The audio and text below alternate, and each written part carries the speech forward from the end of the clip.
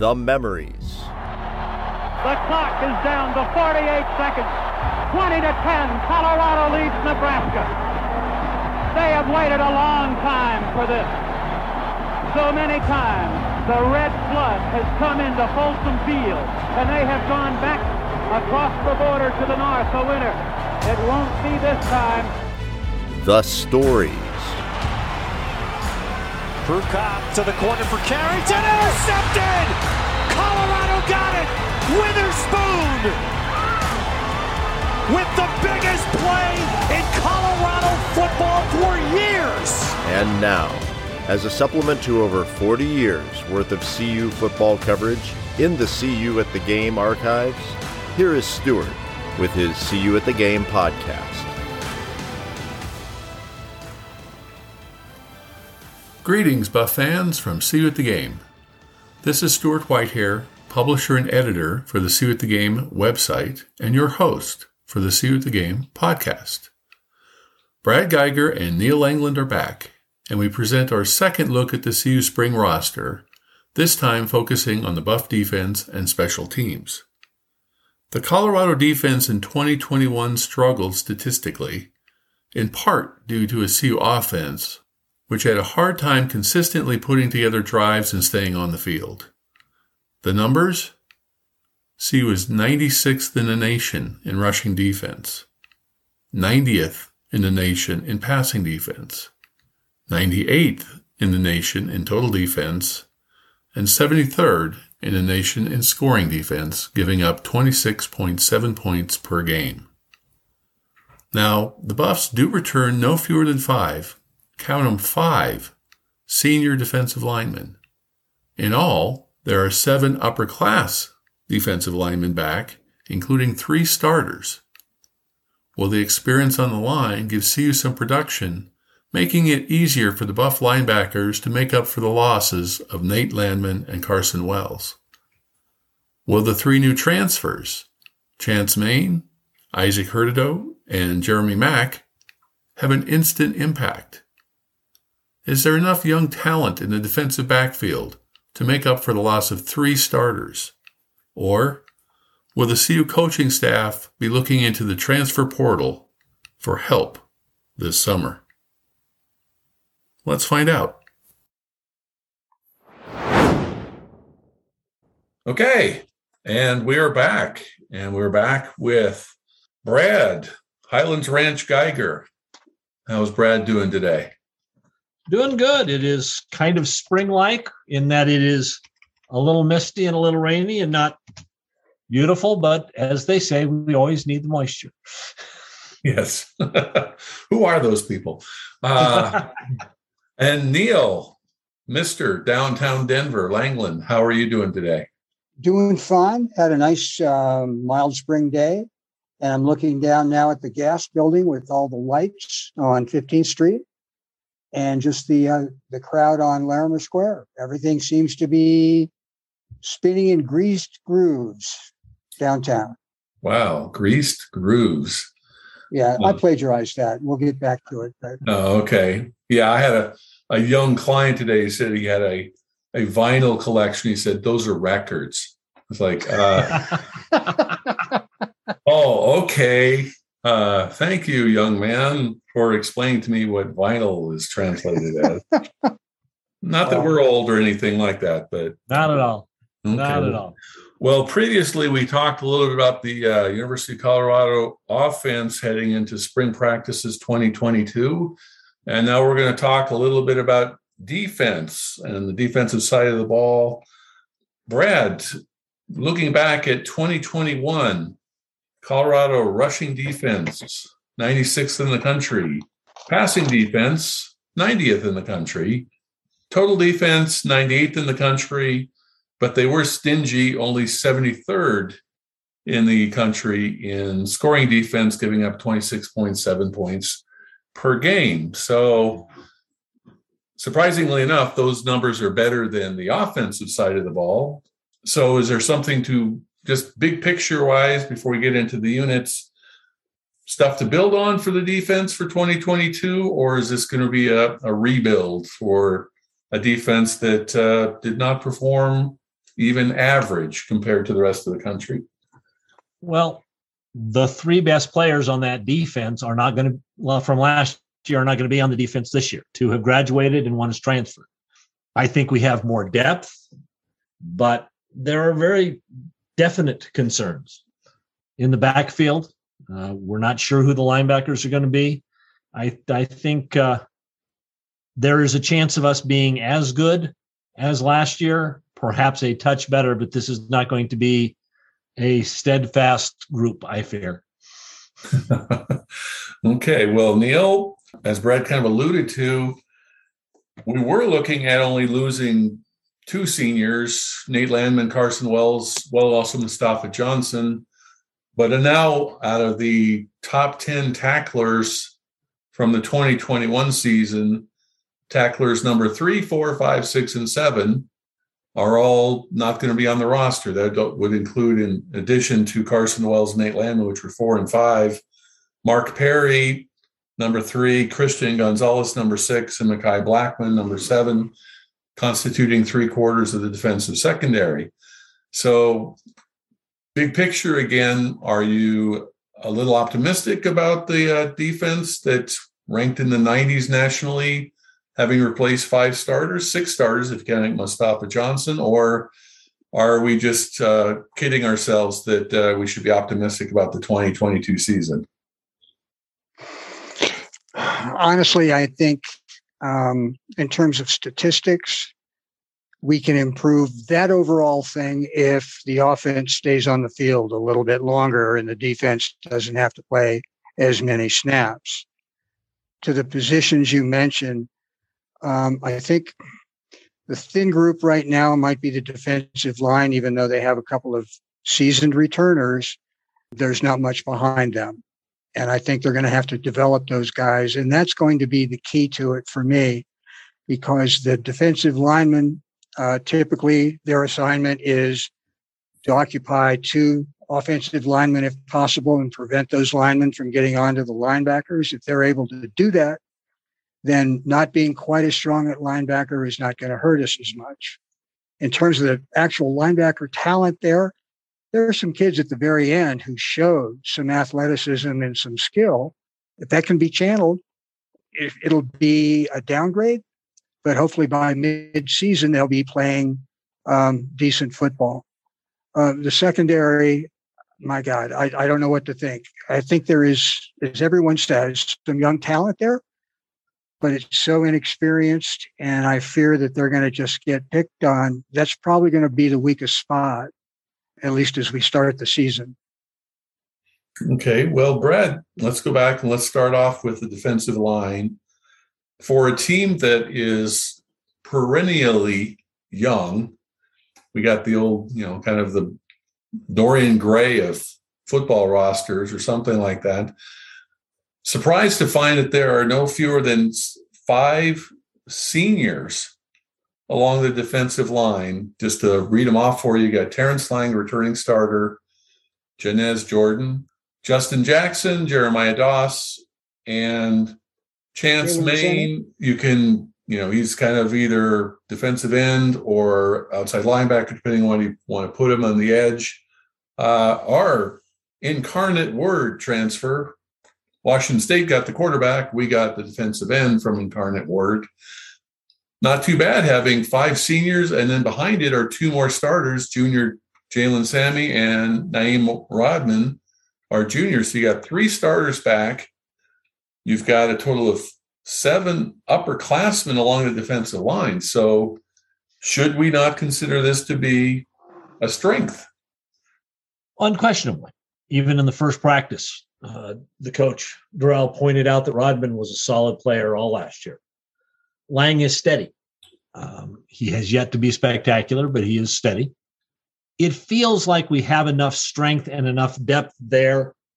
I'm going to have to the problem last year was that we never got good, consistent pressure on the quarterback from the defensive line.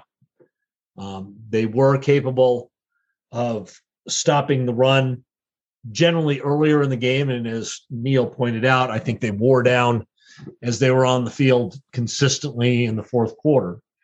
But I think against not the most talented teams, but against many of the teams we play, they are capable of holding their own against the run. But we've got to find a way to get pressure on the quarterback, and that has not been this bunch's strength. Okay.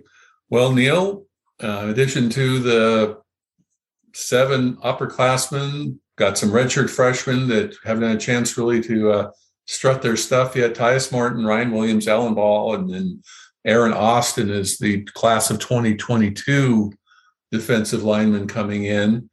So do you see aces and spaces here, or do you think that there's enough quality here to have a rotation that will be one of the better defensive lines in the Pac-12?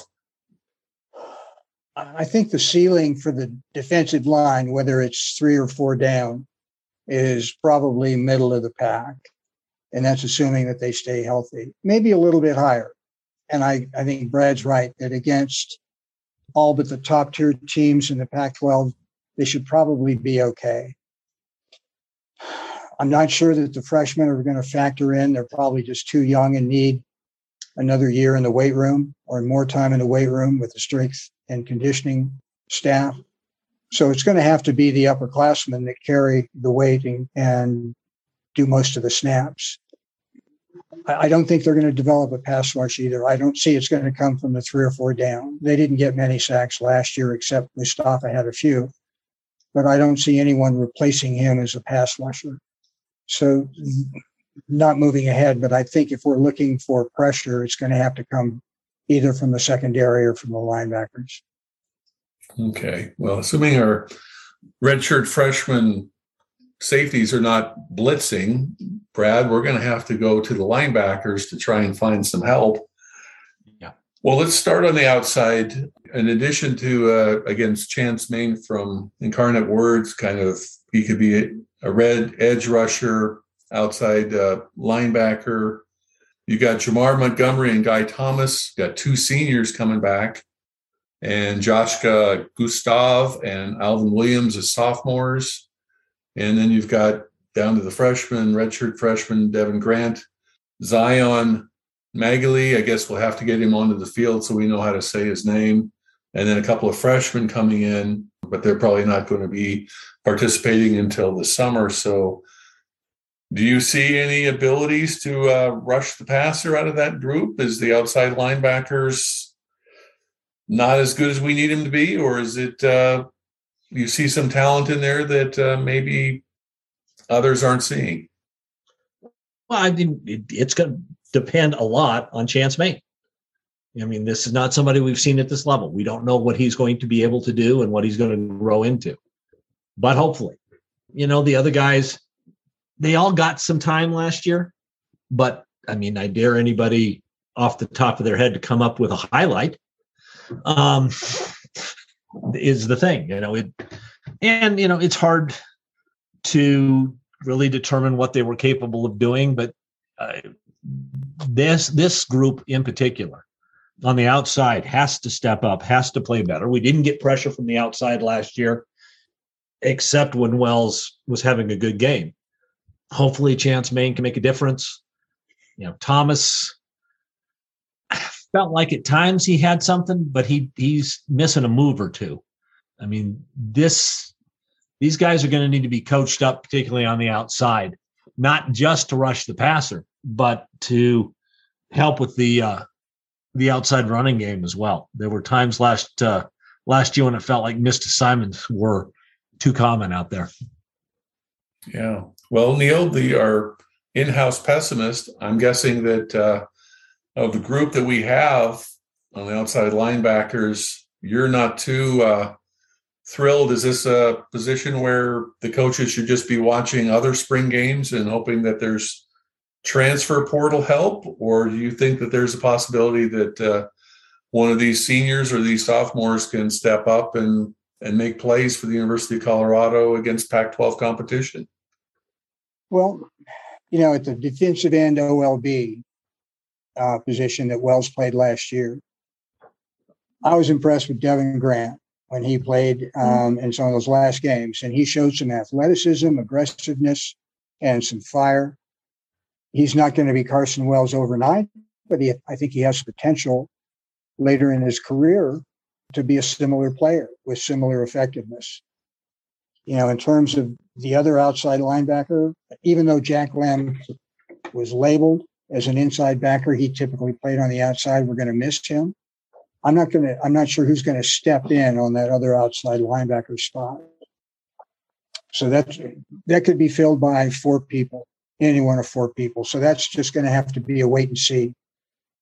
And I think there might be some flow between the inside and the outside guys. And this is a spot where possibly one of the freshmen might be able to step in and have an impact. All of those guys seem to be impressive physical specimens. We'll see how quickly they can pick up the defense. Okay. Well, you referenced Jack Lamb, the Notre Dame transfer. Did get some play last year, but is now medically retired. That was one announcement that came, right before the start of spring ball, that he is not going to be on the team. Medically retired basically means that his scholarship will still be honored, but he will no longer count against the 85-man scholarship limit when we hit August 1st and the NCAA starts counting heads. So moving to the inside, that was Nate Landman land for seems like a long period of time, but really was not all that long since he was injured and everything. But having an NFL quality inside linebacker, you still have Quinn Perry, Brad, coming back as a starter. And Robert Barnes, the Oklahoma transfer, had his moments, had some decent games, decent plays coming in, and now he's going to be a senior along with Quinn Perry. You've got Marvin Ham as a sophomore. You've got another transfer, Isaac Hurtado, who is coming in from a California community college. Mr. Williams, one of those nice names you like to have as a linebacker. Mr. Williams, if he's dominant as a linebacker, he's going to get some NIL money because Mr. Williams is just too good of a name to pass up. And then one of the freshmen that is actually early enrolled, Yogan Carey, which was listed as an outside linebacker as a recruit, but has been moved on the roster to an inside linebacker spot. So, Brad, on the inside, a little more optimistic, a little more name recognition at least? Well, we know who Quinn Perry is. He is a solid ball player. And with another year's experience, I think he will continue to be he doesn't have kind of the sideline-to-sideline motor that Nate Landman had, but then again, who did? But he's probably going to be in the right place. He's probably going to make the tackle. He's not going to be spectacular on the other side of the line, but I think he's going to be there. Barnes has probably the highest ceiling of that bunch, seems to have a little bit more talent, and seems to read and react okay. Perhaps is capable of being more than okay. Again, if the defensive line can keep people off of those two, I think we're going to be harder to run against up the middle. I think it's going to be hard to pound us. Boy, I'd like to not see another Minnesota game up the middle. So I'm hoping that will come there. I do worry about who's going to cover tight ends, et cetera. Okay. Well, Neil, do you agree on at least on the inside running game with Quinn Perry back, Robert Barnes coming in, Marvin Ham there, and you've got, 3 returning defensive line starters that at least in the interior of the Colorado defense, there's some reason for optimism? There is. In fact, I like Barnes. He came along during the season at OU. He had played more of a safety or a combo safety outside linebacker position. So moving into the inside, I think took him a while to adjust. But he and Quinn Perry are solid there. Perry, I think, tended to overrun plays sometimes, but he's going to be a solid player. In terms of depth there, I think there could still be some flow between the inside and outside group, such that we may see Barnes going to the outside and maybe someone like Gustav coming in. It just depends how these guys did in the off-season conditioning program, whether they've grown and whether they're more comfortable on the inside. But I would expect to see some experimentation among those two groups to see who will fit in. But to answer your question now, overall, this may emerge as one of the strengths of the defense. Good. Well, that's good because now we're going to talk about the secondary, which should have been not only one of the best unit on the defense, but one of the best units on the team. If you had the 4 starters from last year, which includes safety Isaiah Lewis, and of course you had Christian Gonzalez, and you had Mark Perry, and you had Mekhi Blackman, you would have had, if you count 2 safeties, 2 corners, of course there's some nickel and stuff like that, but if 48 starts between the safeties and the corners, you had 48 starts coming back this year, and perhaps Christian Gonzalez at least getting some all Pac-12 recognition, and same with Lewis and Mekhi Blackman. It would have been at least a good-looking secondary, Pac-12 worthy secondary. But as we know, 3/4 of the defensive backfield has gone off to the transfer portal and are playing for other teams. So, Brad, let's start with the cornerbacks, where instead of having 2 shutdown corners, I think legitimate shutdown corners in Blackman and Gonzalez, you got a whole lot of question marks. Nigel Bethel and Jalen Stryker, the juniors. Nico Reed had some good games in November of last year. Now he'll be a sophomore along with Kalen Moore, Torrin Pittman. And then you start looking at freshmen. There's a couple early enrollees, Joshua Wiggins and Jason Oliver. We're going to get some time to impress the coaches this spring, but how can you look at the cornerback roster at this point and not kind of cringe?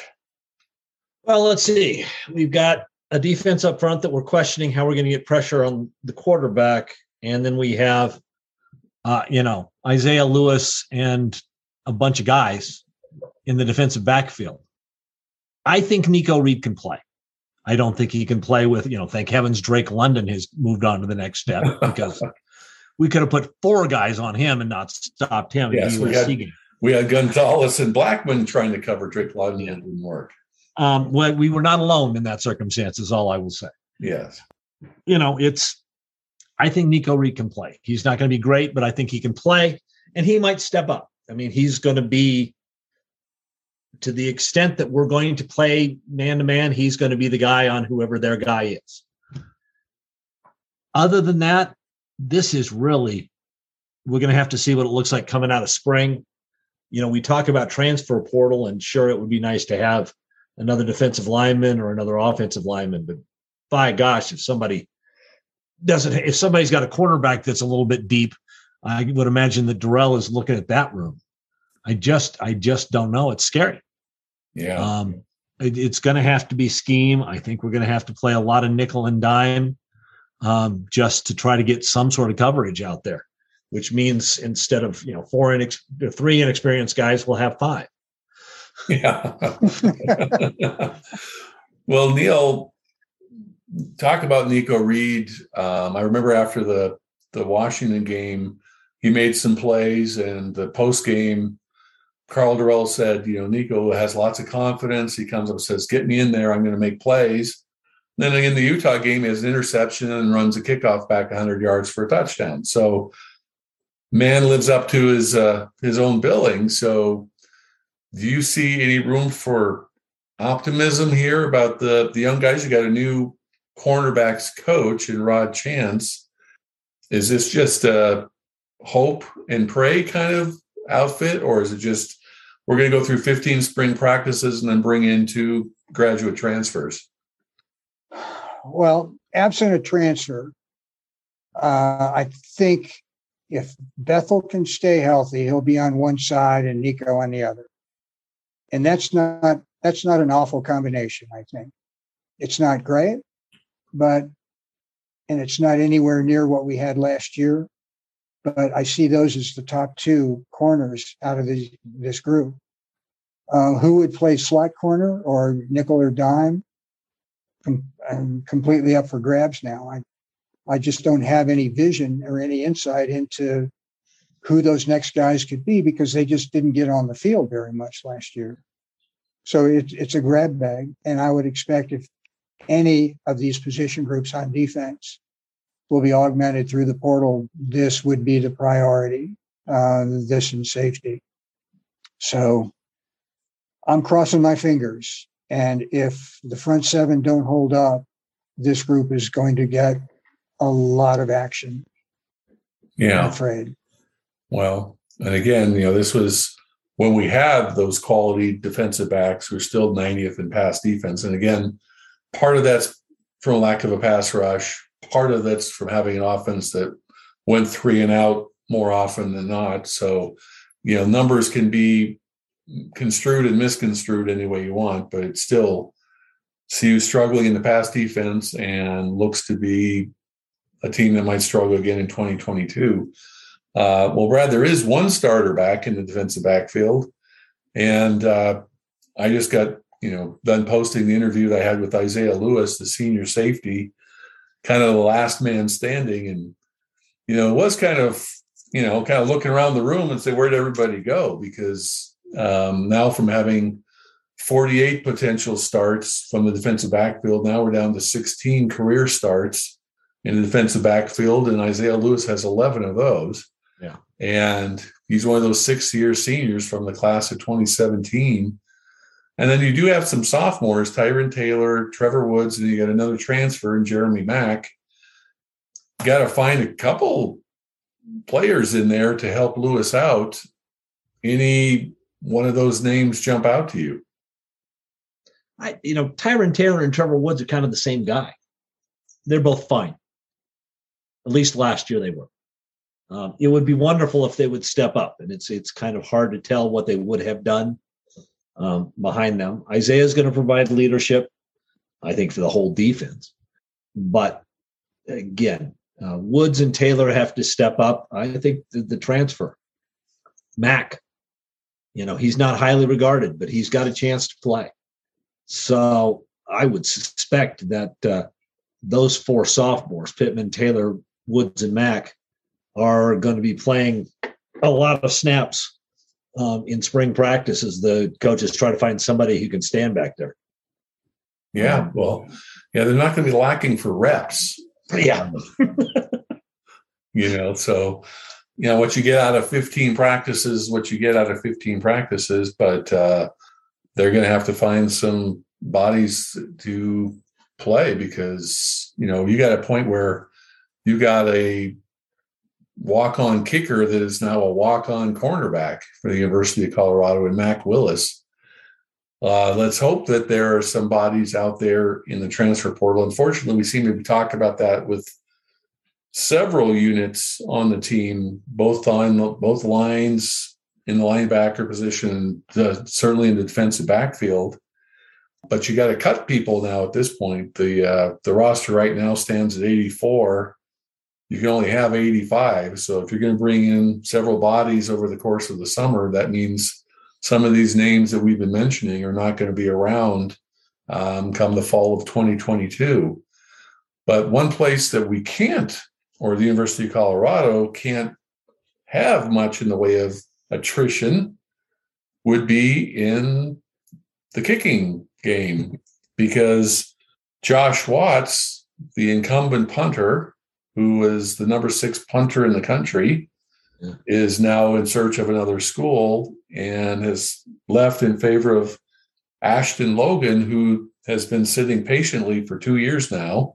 He was a gray shirt, and he's, one of those quality punters. And, it was either have a quality punter for 1 year or hopefully a quality punter for 4 years. And the coaching staff seemed to opt for opting for the 4-year starter. And Cole Becker was the kicker last year, didn't seem to get much of attention, but he was 14 for 20. He was 14 for 17 after he missed his first 3 to start the season. Seemed pretty solid, had the game-winning 43-yard field goal in double overtime against Oregon State. Neil, I know you were chomping at the bit to talk about special teams. So what do you think about CU's, how many were 2 kickers on the roster?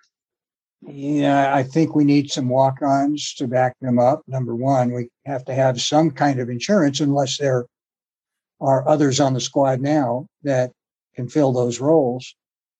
I don't understand Josh Watts. why he moved on or if he was asked to move on. He seemed to be having a good season. Prospects in the offseason are getting stronger and having another good year and maybe on to the league after that. I wonder what happened there, if he was asked to move on or whatever. But Logan watched him some in warm-ups. He seems to have a strong leg, and now he's the guy. So I think he's going to be adequate. He may not have the leg that Watts did, but I think he'll be okay. Becker started out, he missed that one field goal. Was it against A&M? Just missed it. Mm-hmm. But from there on in, he seemed to have nerves of steel and a nice strong leg. I think he's going to be even better. Probably one of the better place kickers that we may have had. He could develop into that in the last decade or so. But you can't go into a season without a backup at those positions. You have to have that. And I think they're going to have to make that amend through the portal somehow, or walk-ons, someone to fill those spots. Yeah. Well, you could always go down to the defensive backfield and say, Mr. Willis, would you please come back and do some kicking for us? So at least there's a walk-on wandering around that has kicking experience. Mm-hmm. Brad, we only got 2 kickers back. The primary returners last year were Brendan Rice and Dimitri Stanley. Oh, yeah, they're not there anymore. So the USC players? Yeah, one's USC and one's Iowa State. Well, I think Dimitri Stanley is going to have to do some returning kicks for Iowa State. He wanted to get 70 touches. So, I think if he's going to get 70 touches for Iowa State, he's going to be returning a lot of kicks because he's not going to get 70 passes thrown his way. But usually I'm not too worried about returners. There's lots of speed, defensive backfield, lots of wide receivers on the roster. And that's usually not determined until fall anyway. But special teams, something that we can not worry about because we got 2 apparently quality kickers, or is it, where have you gone, Evan Price, type of thing? I think we're fine at starters. I think the best indication of how good Logan is the fact that Josh Watts left. Yeah. They kicked together the whole time. So I think Watts, I suspect, saw some writing on the walls. I think Becker's a solid kicker, maybe a bit above solid, and has the capacity to do it. You're always worried when you're one hamstring injury away from a walk-on kicking off or trying to get an extra point. But that's where we're going to be. I think Nico Reed can return kicks. I'm not all that worried about that.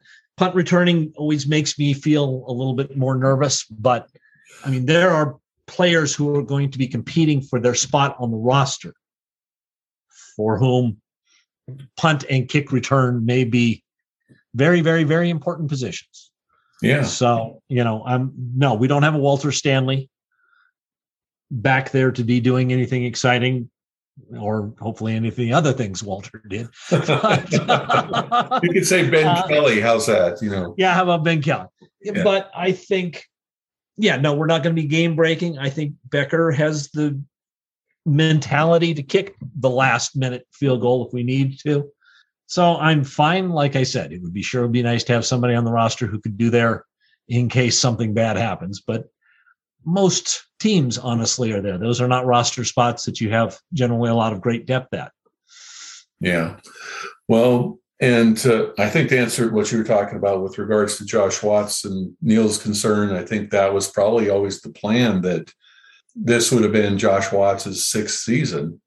And it came down to, how many roster spots do you have? And they already asked Ashton Logan to sit out the gray shirt year. So he's already sat out 1 year, sit out another, so he's still got 5 years to play 4.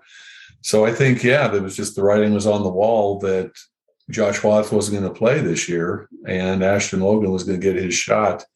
And return game, it's nice to have something other than Nelson Spruce doing fair catches. But Nico Reed, 100-yard kickoff return against Utah. So he's got a 1-game streak of returning kickoffs for touchdowns. So all he has to do is that 12 more games this year and he'll be an all-pro. I just want to talk a little bit or get your guys' impressions on some quotes from Coach Carl Durrell after the first day of practice. With regards to the defense, He said, I felt defensively, we have some new pieces out there, and they're doing some really, really good things. I saw some really good competitive work. Other quote he talked, and this is more general to the team, they're encouraging each other as well, and that's on both sides of the ball. And they're having fun out there. You see that. You don't see the frustration. You don't see, I'm upset with the coach, or I'm upset with another teammate, or anything like that.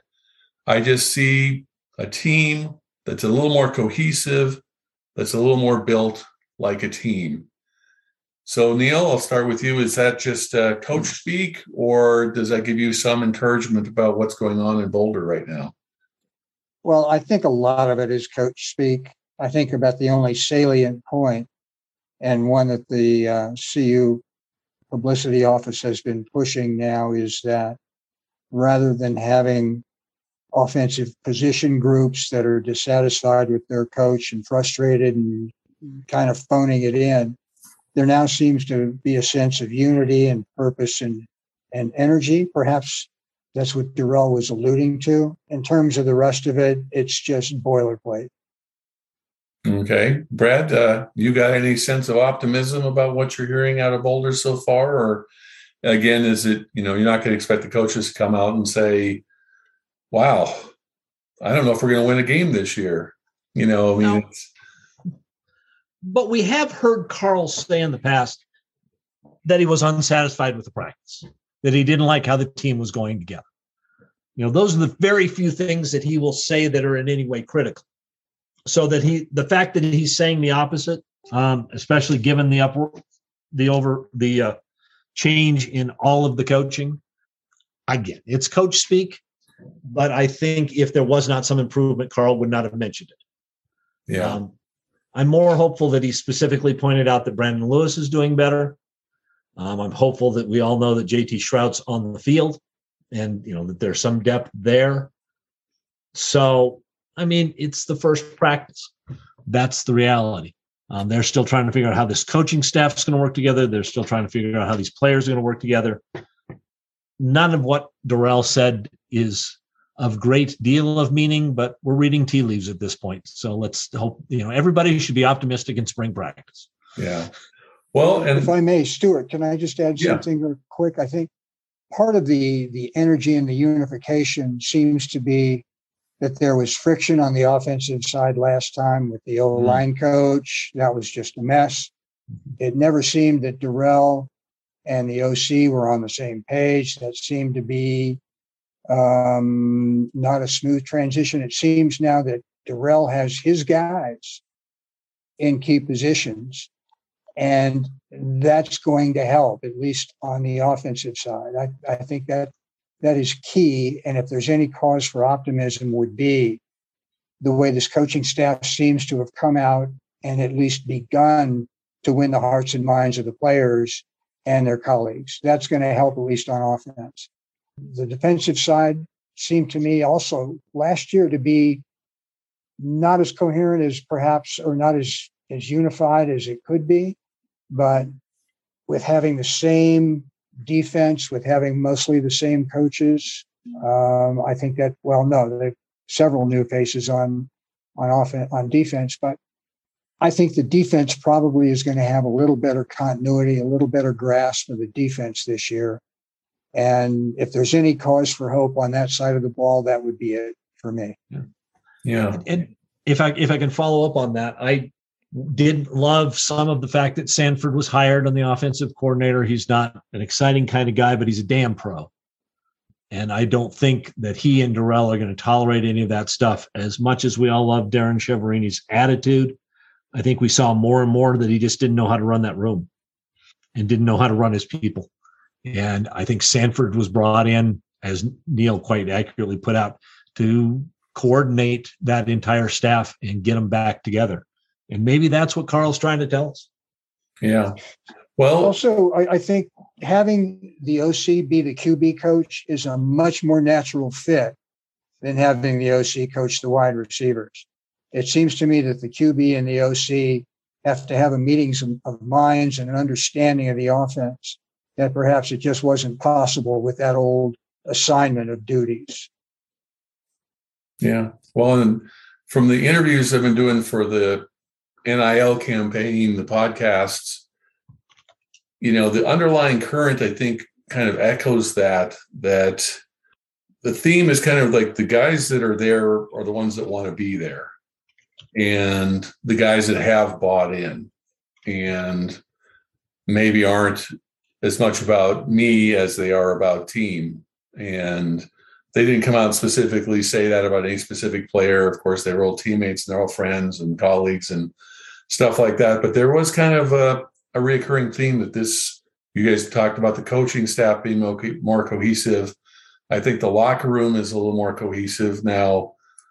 It's not enough to have a unified team. You've got to have talent. And it remains to be seen whether or not there's enough talent on this defense to be competitive day in and day out, week in and week out against Pac-12 and Power 5 competition. But for now, we're going to leave it at that. Brad, any words of wisdom you'd like to leave us with as we take a deep dive into spring practices 2022? Obviously, ignore about 85% of what gets said. If, however, you hear a player that you aren't familiar with get mentioned a couple times, that's somebody to probably start getting familiar with. It's in the military, they call it mentioned in dispatches. If you start hearing different names, Darrell's pretty clear about that. If he sees somebody who's stepping up, he'll tell you.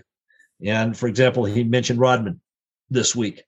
If you hear that name keep coming up, that's probably a good thing.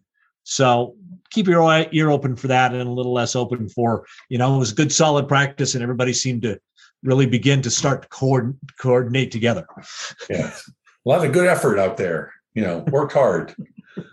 How about from downtown Denver, words of wisdom to send us off into the night with? Well, I'm about 25 miles away from Folsom.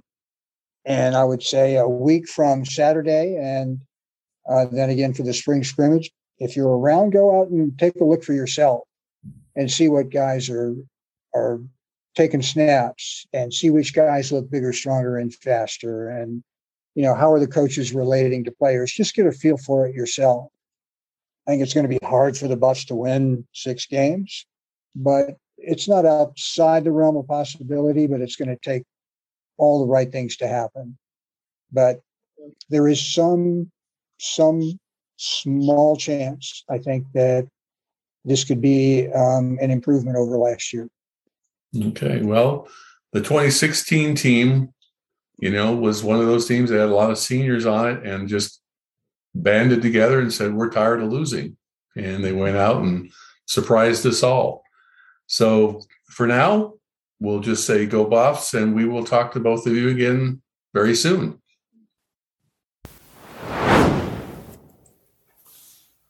Thanks for listening. Brad and Neil will be back in a few weeks as we take a look at the progress being made during spring practices, and then again after the spring scrimmage to wrap up what we've learned about the 2022 CU team heading into the summer. I will also be continuing on with the See You at the Game NIL podcast campaign, as we have now reached the midway point of our 20 interview series.